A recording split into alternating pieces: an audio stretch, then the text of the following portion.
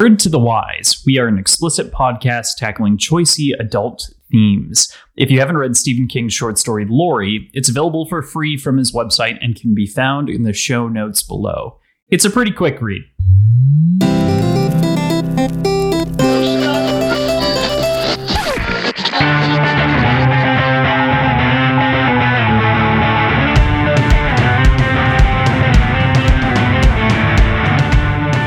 Hey there, this is Cross. And I'm PJ. And we are Words and Whiskey, a podcast for veteran and novice readers alike. We tackle fiction novels and love to talk about what we're drinking. Think of us as your drunk weekly book club. It's been a couple weeks, a couple really busy weeks for both of us since we've last recorded. I moved. I posted on our Twitter about my first pour at the apartment at the new place, which was a Templeton Rye. And that was like 2 weeks ago.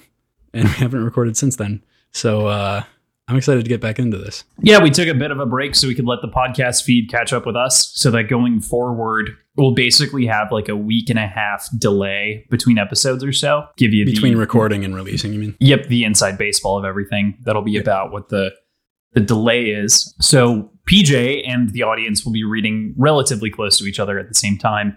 It'll make for a more fun sort of pacing and interaction. With that, this week's a little bit different, though, because this is going to be one of the in-between-isode weeks that's going to come out with the intro to the next book, as well as the concluding episode with our guest, my brother, Bingham. Today, we're going to be discussing a short story by the master of horror himself, Stephen King. We're going to be talking about Laurie, which is a short story put out in 2018. So you touched on this before we started recording. This was my first foray into the reading of Stephen King. Wouldn't have known that he was a horror writer at all. Yeah. I kind of say that like semi-ironically because I think that he's actually a big humanist more than anything else. I mean, there are other people who do Stephen King podcasts who do a far better job of breaking this down than I ever could. But I think that what he does great is he knows how to write people. Mm-hmm. And that makes for astonishingly good stories. He's just able to like peel back the mind to every sort of different person and can like sit and inhabit that character in a very real way, which right. I think is really interesting, and why this story is so interesting when in fact it's just kind of another, we'll talk about this more in a bit, but it's kind of just another like dog and owner story, dog and old curmudgeon, like it's pretty much. It is what it is. So before we really dive in, though, let's talk about what we're drinking. So what are you having today? I've got a whiskey sour, that same Templeton Rye I just mentioned before, with lemon juice, simple syrup, and some orange peel. And then usually that would be shaken and served without ice, but I don't have a shaker because both my parents have COVID, so I can't go get it from their house. And I didn't want to go buy another one. So I just served it over an ice cube, which is fine. Still tastes good. Yeah, and obviously hope that your parents are okay throughout all this. Yeah, they're both showing no symptoms. Feeling perfectly fine. That's good. I actually just had a COVID test today, no less. Had it stuck all the way back in my nose, and I've actually been pretty stuffy ever since, but just sort of more of a precaution thing. But the only test I've done so far has been the spit test. Which is only in certain areas. Yeah, it is in our city, though, in St. Cloud. Just go to the convention center and stand in a giant room and spit into a vial. That's go home. Great. By comparison, I am having just 2 ounces of Espolòn tequila with ice. So right. It's tasty. It's a good sipper. Yeah. I see in your notes it says tequila with icy boys. Icy boys. It's actually Icy Boy. There's only one ice cube in this guy. Okay. I also don't have an ice cube tray yet at this place. So I used a different whiskey glass to make an ice cube. Nice. A smaller one, of course, to freeze it so you can put it in the bigger one. Nice. That's great. Exactly. You chasing that with anything? Yes, I am having. So I'm currently in Pennsylvania, enjoying everything that's up there. But right now, I am having a beer called Citra Drink, which is a Northeastern style, or New England. What am I saying? Northeastern. From Levante Brewing out of Westchester, PA. So basically just trying to sample as much as I can up here. There's a couple of breweries that are pretty close to where we're at. So Nice. Yeah. There's I'll have to tap you after the episode and give you some suggestions or requests for if you want to ship anything back out here yes, please. from the area. There have been a couple that have been really solid, and there have been several where it's like, well, I've tasted this, but better. Fair enough. I, yet again, have a Black Stack beer that I'm following up with. This one is their Stuffed Crust Triple IPA, clocking it at 10.8%. Jeez. Collaboration with Brixworth Beer Co., which I'm not familiar with. But Strata, Sabro, Cryo, and Idaho 7 Cryo. Big dog. Big dog to go with the big dog story. Yep. Little dog story, but it's okay. Becomes a less little dog. Yeah, ages a little bit. So with that, let's get into the short. So I think we'll talk style and other things like that at the end. So let's hold those comments from now and kind of peel back sort of the layers of the story. It's a pretty straightforward story, all things considered. Yeah. Lloyd is a widower of a recent wife who's died. His sister shows up, drops off a puppy. Yeah, I mean, that's as far as like the story itself goes, it felt like this was more of an exercise in creating a personality for a character without much actually happening in terms of story. Okay. Like, it seemed like a lot of background on a character that could be implemented elsewhere in a different, larger story. So fascinating. Great read overall. It's not that it wasn't necessarily, the short story wasn't necessarily used that way, but that is a common Stephen King-ism, is he is very, very good at fleshing out these characters very quickly with a good backstory to make you become invested in whatever it is. And then he either like takes them forward or he abandons them in stories. So there are a number of examples. Those are kind of the two options. Well, right. What I mean is that like it is a very frequent thing where you might only see a character like dip in for like a 20-page bit and then jump out. It's a very frequent thing in the Dark Tower series, which is a consideration for the show. But I'll hold off my internal Dark Tower boner for a later date. Everyone can see it, man. Like I know. Don't hide that one well. Dude, I just can't. I can't help it.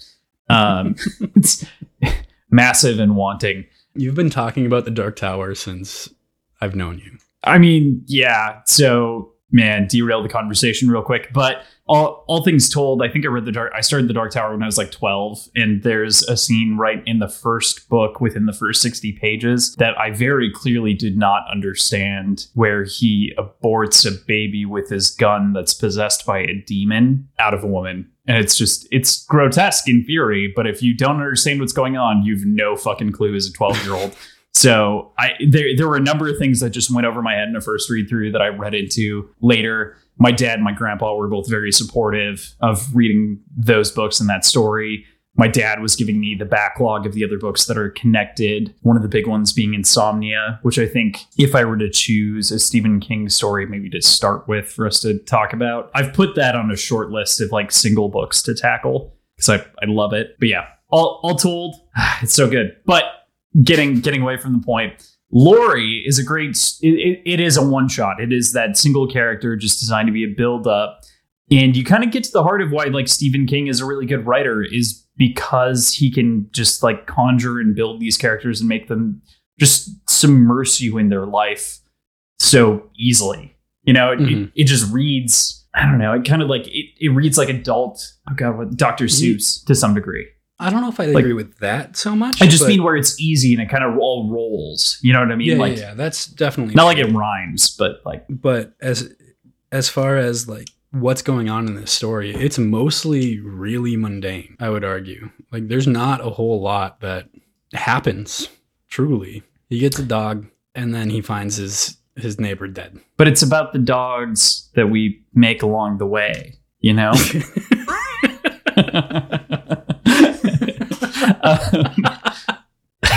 Yeah.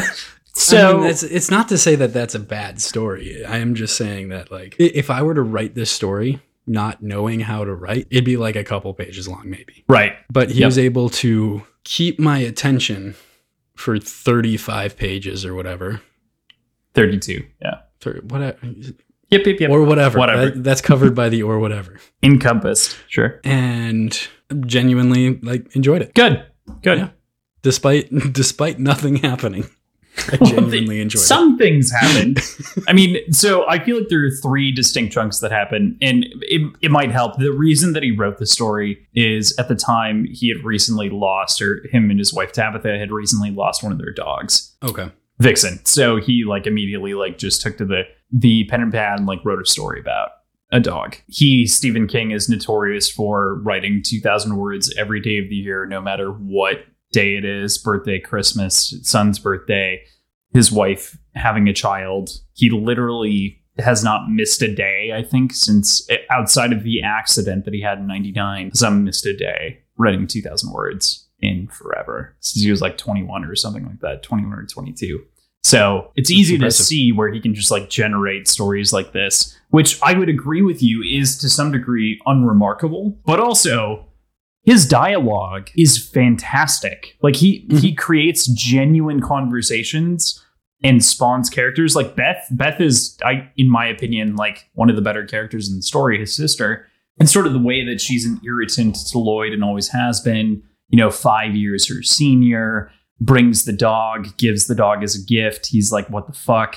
Giving a dog is the worst thing that you could do for someone. It's on page 4. A pet is the absolute worst present you can give someone. I read that on the internet, where everything is true, I suppose, Beth says. And it's just you just kind of want to rip your throat out. I mean, he does a great job of making very important dialogue not seem forced, making or creating exposition in a way that doesn't feel unnatural. Still feels like a normal, mundane conversation between kind of an irritating sister and her brother. And it's just very polished and very clean. Hard to fault. I totally agree with you. When you read the line right after that, or the paragraph, there's that brief section, and I love the end of the line, but I'll read the whole thing.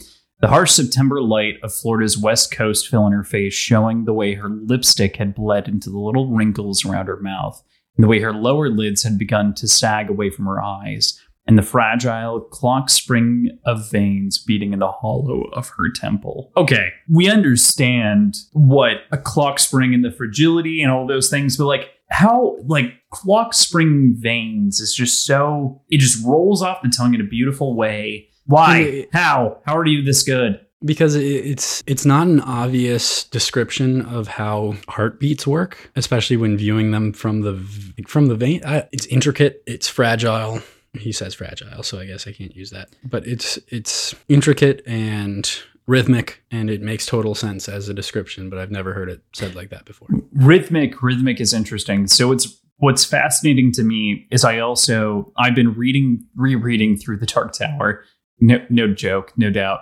I'm in book 6 right now of 8, technically, and Song of Susanna has not exactly the same line, but also describes something as a fragile clock spring. And I was also stricken by this, and I listened to a podcast that I've been following through on the book called Kingslingers by Doof Media, and they brought up the same thing, and it's how do you describe, how do you reckon with this? Why can Stephen King just do this with things?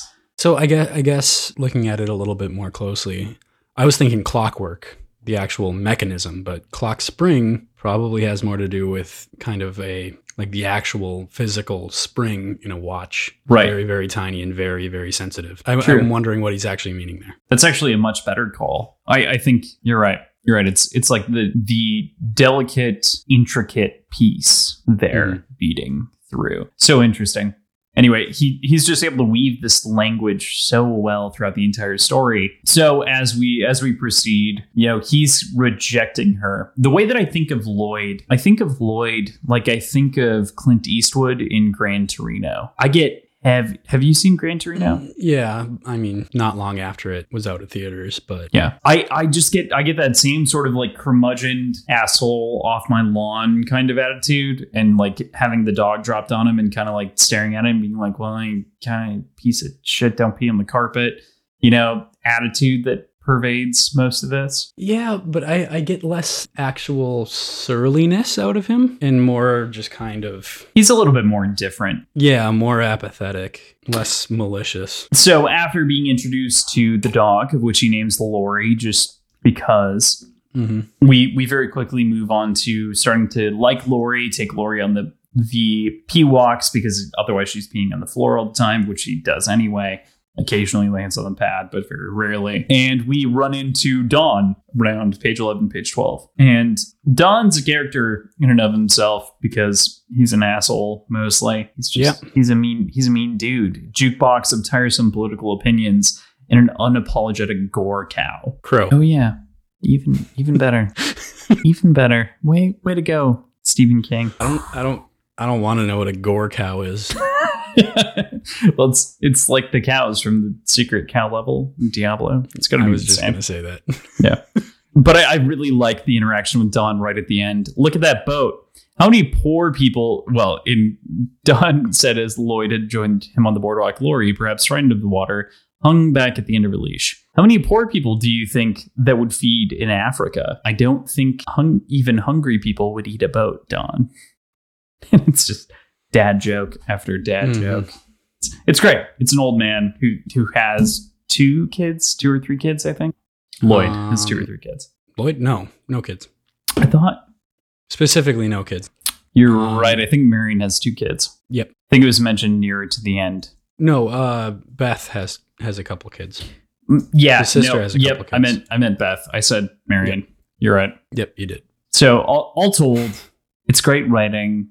There's a lot Got of to get back and burn some supper. Take it easy, Don. What I also really like about the sort of relationship here too is that Stephen King does a great job of planting things to pay off. So one of the things that he does inside of this is in the quotes with Lori that I read earlier. Lori, perhaps frightened of the water, hung back at the end of her leash. Right.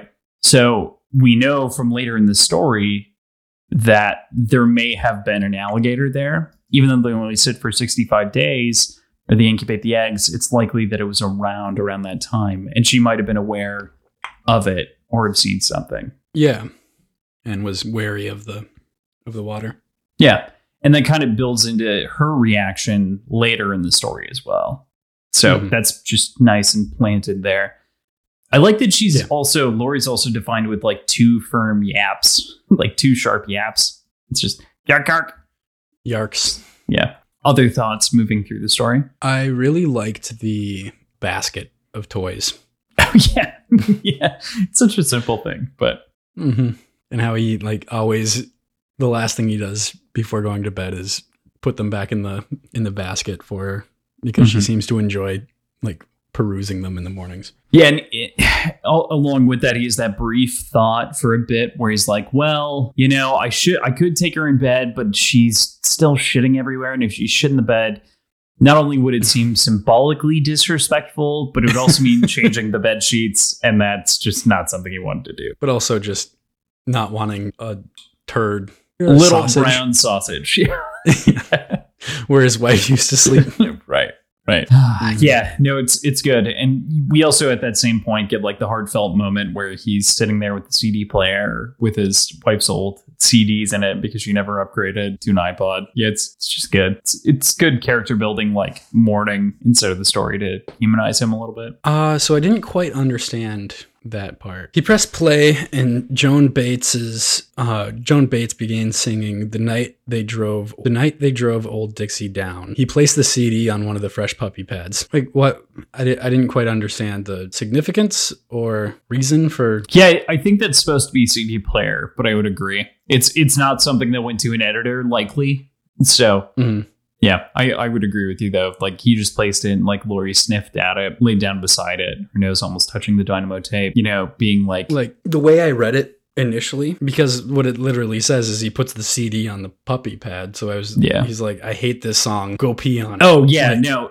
So, yeah. I don't think that's what he meant. But. No, I think it's totally supposed to be CD player, which just shows that, can still fuck stuff up. Oh, but then right afterwards, will it do? I goddamn hope so. What does that mean? Okay, so reading through it, right? So if we change out, he played the CD he placed the CD, he placed the CD player on one of the fresh puppy pads. Lori snapped at it, then lay down beside her nose, almost touching the dynamo tape, reading property of Marion Sutherland, which the only thing that would have had that tape on it wouldn't be the CD itself, it'd be the CD player, right? Right. Like you're not going what's up with the will it do? Lloyd asked. I goddamn hope so. Like, is it good enough?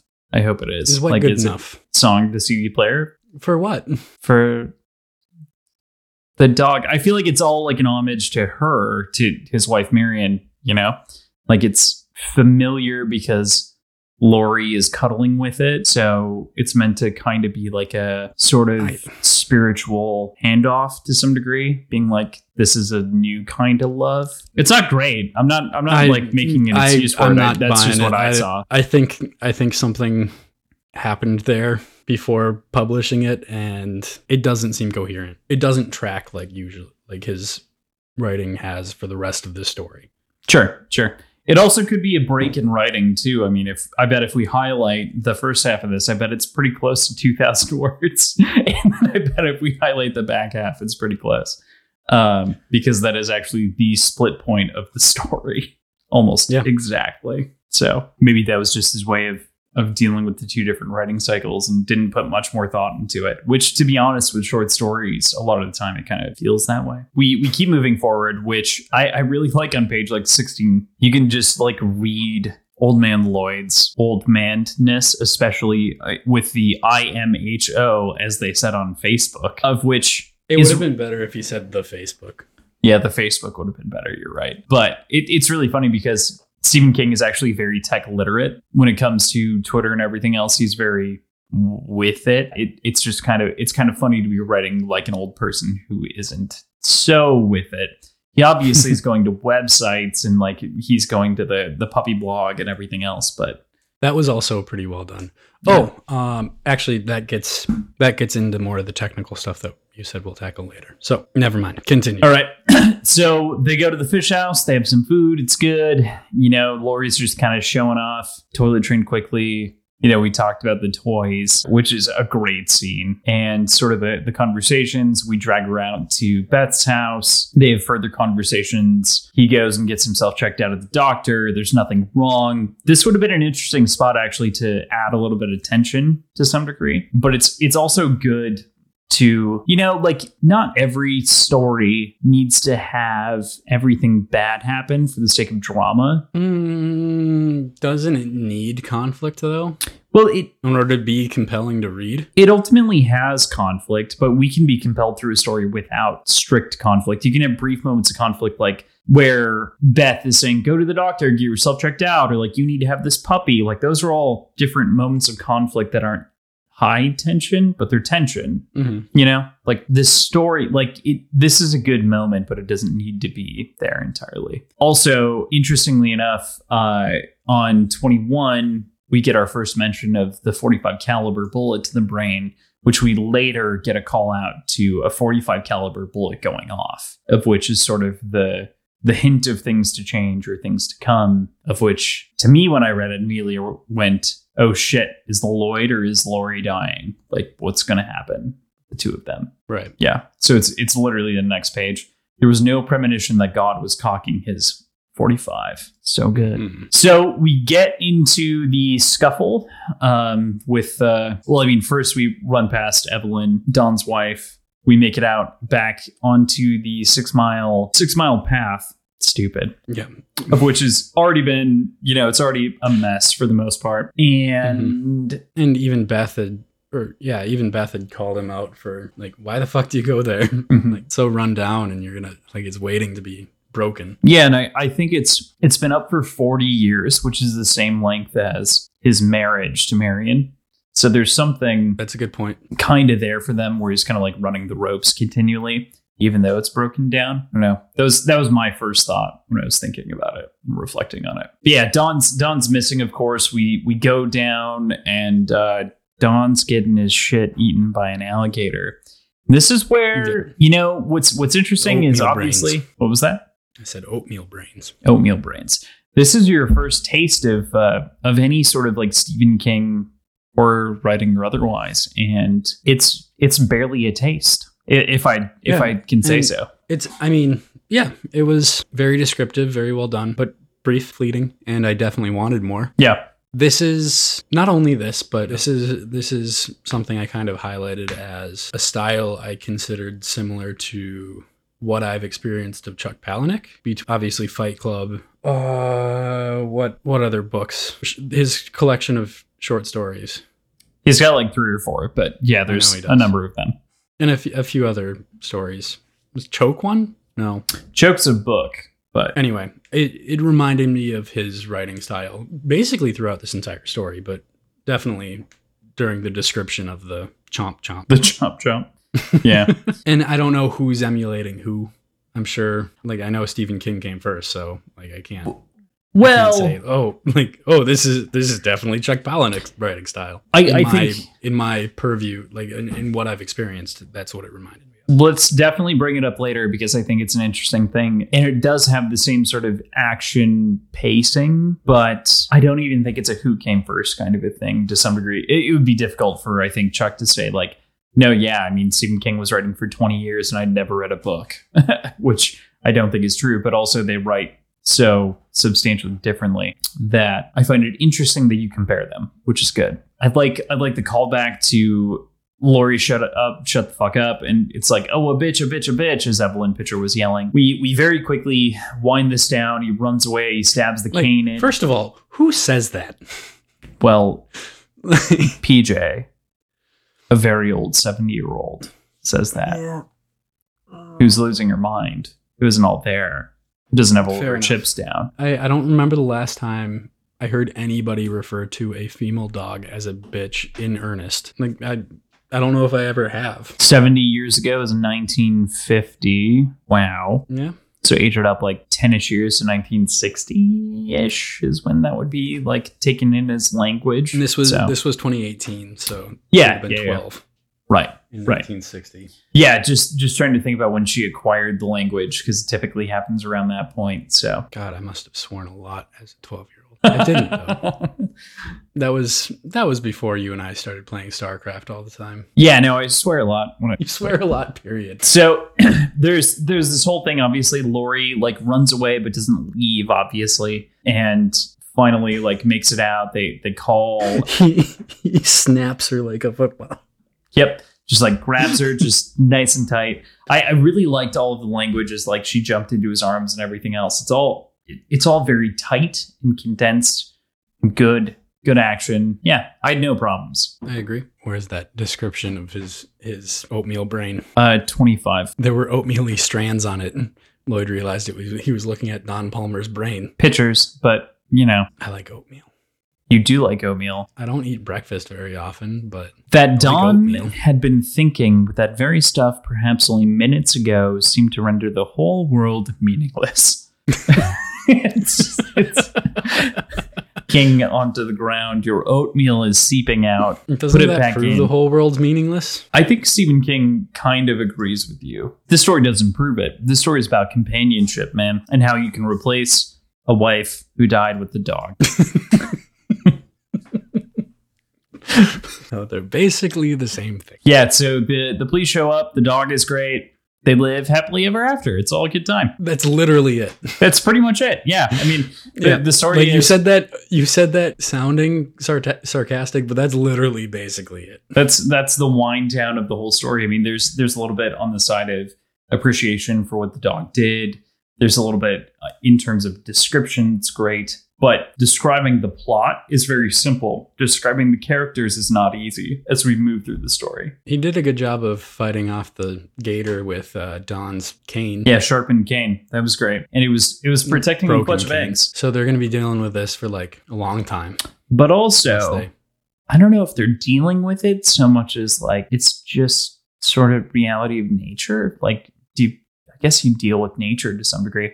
I don't know. I have a vested interest in... I guess it depends on, are we part of nature anymore? It's tough. If you consider any part of the human experience, the modern human experience, part of nature, that means there's like all of science and physics and everything else that we do and recreate engineering is nature, which becomes an interesting question. Anyway, talking about the writing, you compared it, and we talked about it very early on with Chuck Palahniuk, and I don't think it's right to ignore that comparison. So specifically, I think the biggest part is the dialogue. Just the way, think like right at the end here. Gibson finishes iced tea and stood up. I just thought you'd like to know. Thank you. Sure. It's a nice little dog you've got there. Border Collie and what else? Moody. Oh, yeah. I see that now. And she was with you that day? Ahead of me, actually. She saw it first. She's lucky to be alive, too. Yes. Lloyd stroked her. Lori looked up at him with amber eyes. Like, no attribution of who's speaking. Pretty mundane, back and forth. I don't know what it is. I guess I can't pinpoint exactly what it is, but something about that really stylistically made me kind of hone in on my experience with Palahniuk. So you can properly avoid attribution with I know that's not like unique to them. I'm not saying that's unique. I'm saying both of them are very good at it. So what I think is really interesting is I think for modern audiences, Stephen King is like the master of third person, because it's pretty much almost always what he writes in is this third person perspective. And Chuck Palahniuk is a master of a first person perspective. So I can connect with everything that you're saying, because I really do think that he addresses dialogue almost the same sort of way, where dialogue to some degree, really good dialogue is kind of mundane because it should feel real, and real people for the most part are mundane. So and they don't really like expose great pieces of information every time they talk. Yeah, you learn more about them by just them talking and being very real, which is where, like, especially that like statement of exchanging the dog breed is indicative of who's talking, the information that they're interchanging, and everything else. It's so well written, and the entire dialogue early on with his sister describing their relationship is fantastic. Yeah. Same kind of deal. Yep, that's really the only case I really have for it. But I do have something else to bring up towards the beginning, where he talks about the toy-sized leash, and then from that point on always refers to it as the toy-sized leash, or the toy leash. And it kind of invokes almost, because I always go this way, cinematically, like the creation of a montage of him going through life with this dog, focusing on him doing all these activities with this leash, with the same leash, because he's always like, it's the same one every time, but it's different progressions of their relationship as dog and owner. And instead of saying her leash, saying the toy size leash, meaning like that specific leash that Beth brought over right at the beginning, I could see how that could be taken and used cinematically to create a montage of him falling in love with the dog. Yeah, totally. I definitely agree with you. I think the most interesting part of Stephen King short stories is each of them. This is actually something that he does as well on his side. Is he actually has, I forget what the term is. I think he calls them dollar babies, where he actually gives out his short stories as rights to aspiring filmmakers for $1. Wherein you can produce any one of his short stories for very cheap. Okay. Or did for a very long time. The idea being that he still holds the copyright, but allows for you to reuse it for the price of $1, basically. And so, to some degree, film students, he's become prolific among film students who've just chosen to use his short stories because they are so visual naturally. Another book that I would highly recommend to people who are listening who appreciate Stephen King or otherwise is his nonfiction piece. He's only written 3 nonfiction books, I think. One is on writing. One is called Secret Windows. It's mostly a compilation of short stories and essays on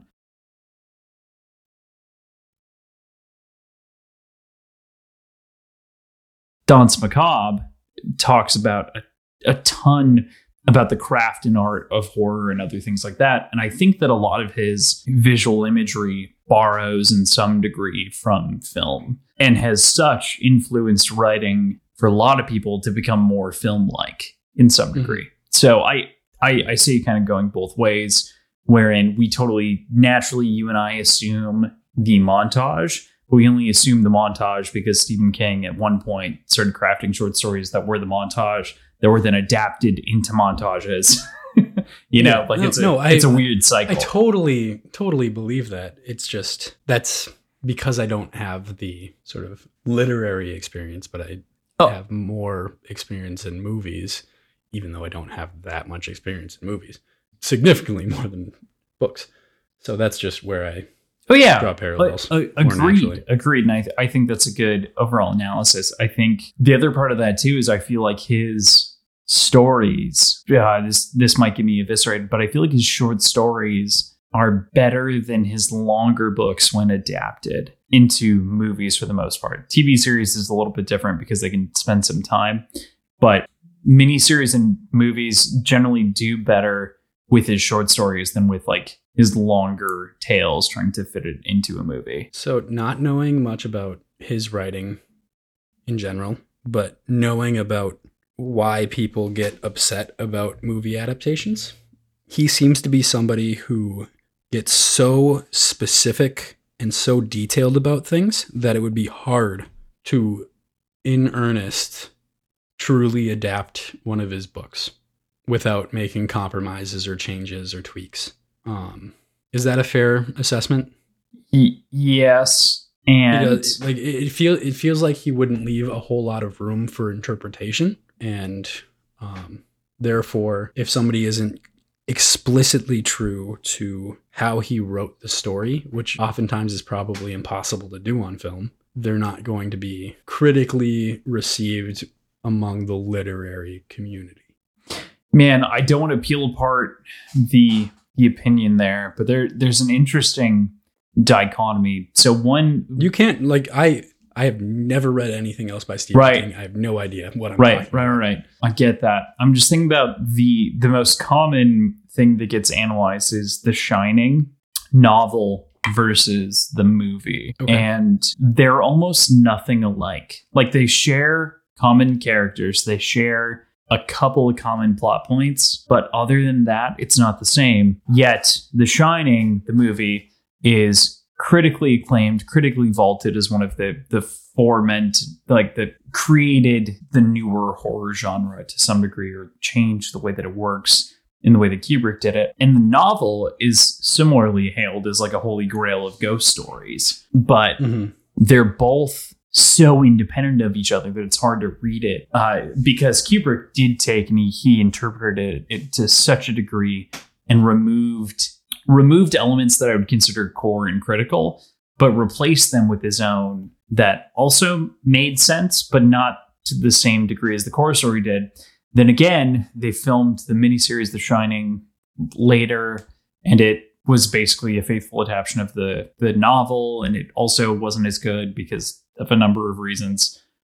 I don't know. It's tough. It's tough to say. I feel like part of the difficulty with adapting Stephen King comes down to, yes, the specificity that you're citing, but also sort of just capturing the element appropriately, capturing the fire of Stephen King. And, you know, like Shawshank Redemption is based on like a 114-page short story. So, like, is that a short story? It's a short story. It's a novella. 114 it's a novella / short story.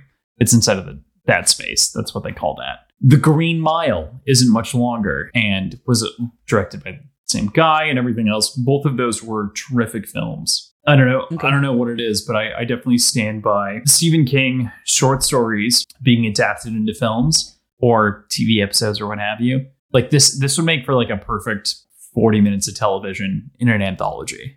You know, like this would be... I don't know about that. 40 minutes of an entire TV series that has other things going on. In an anthology, I think it would be fine, though. Like, it is a self-contained story. I don't know if it could really hold attention. I think it could. On film? Yeah, you'd start at the funeral, right? And you'd start with the funeral procession. Okay, so taking... I don't know. I don't know about that. I think you could do it. But that's where like adaptation and like taking things in and out of context are important. I feel like this and add like you'd have to add things straight up. Well, yeah, adaptations do add things though. Like I know, but yeah. Add or change. Use It's implied that she died. It's not implied. It's fact that she died. So we'd be adding a funeral. Is it fact? Well, we know 6 months. Literally, the She first could've line: faked 6 months after his wife died, of 40 years died. Blah blah blah.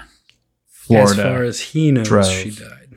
Small little dog landed on his doorstep. She's currently living in Acapulco. False.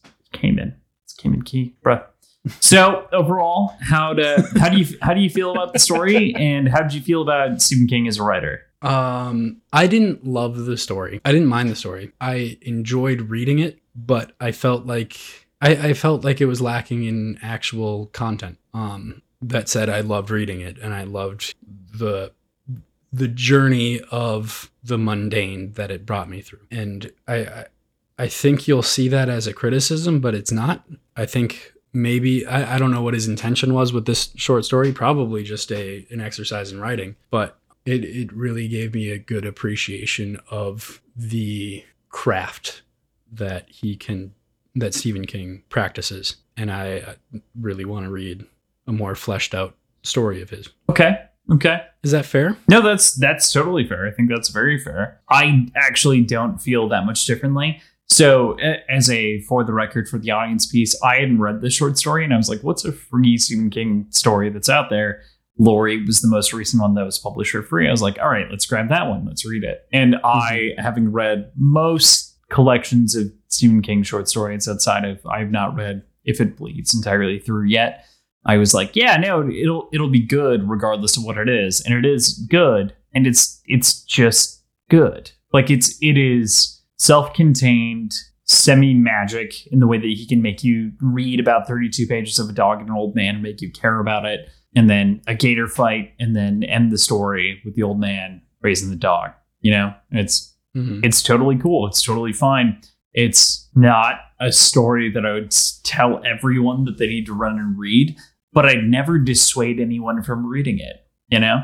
No, I think I'm with you on that. I think if I was ever writing something and wanted a sort of inspiration on how to capture some mundane dialogue, I would come revisit this. If somebody was interested in Stephen King from a more studious standpoint, as opposed to interest in the stories that he writes, I would probably point them to this. But I don't think I'd ever straight up recommend it as a story to read blindly. Hey, give me a story I should read. I don't think this would ever jump ahead as like, oh, this is a great story you should read. I mean, how many great stories do you have in your back pocket though, PJ?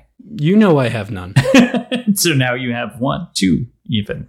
I've got a few now from this podcast, but no, I definitely agree with you. I don't think that this is a standout. I just feel like this is a quintessential Stephen King story to some degree. It is just his writing with a core plot, and that's all it is, and that's okay. And that's all it needs to be. Cool. All right. Yeah. Anything else we want to go over before we wrap up here? Nah, you have anything? No, but let's talk about what's going on in our podcast in general. So last week, when you're listening to this, last week would have been the wrap episode for Red Rising with Bingham, yes, Crosland's younger brother. Today, I mean, now is this episode, and then also later this week will be the intro episode for Golden Sun, which is the second book in the Red Rising series. Yes, on Thursday we'll have that episode out, aligning with the normal release schedule. So, yep, we're basically taking this as the doubleheader of the week for you guys, since they're each about an hour long. Kind of, isn't it?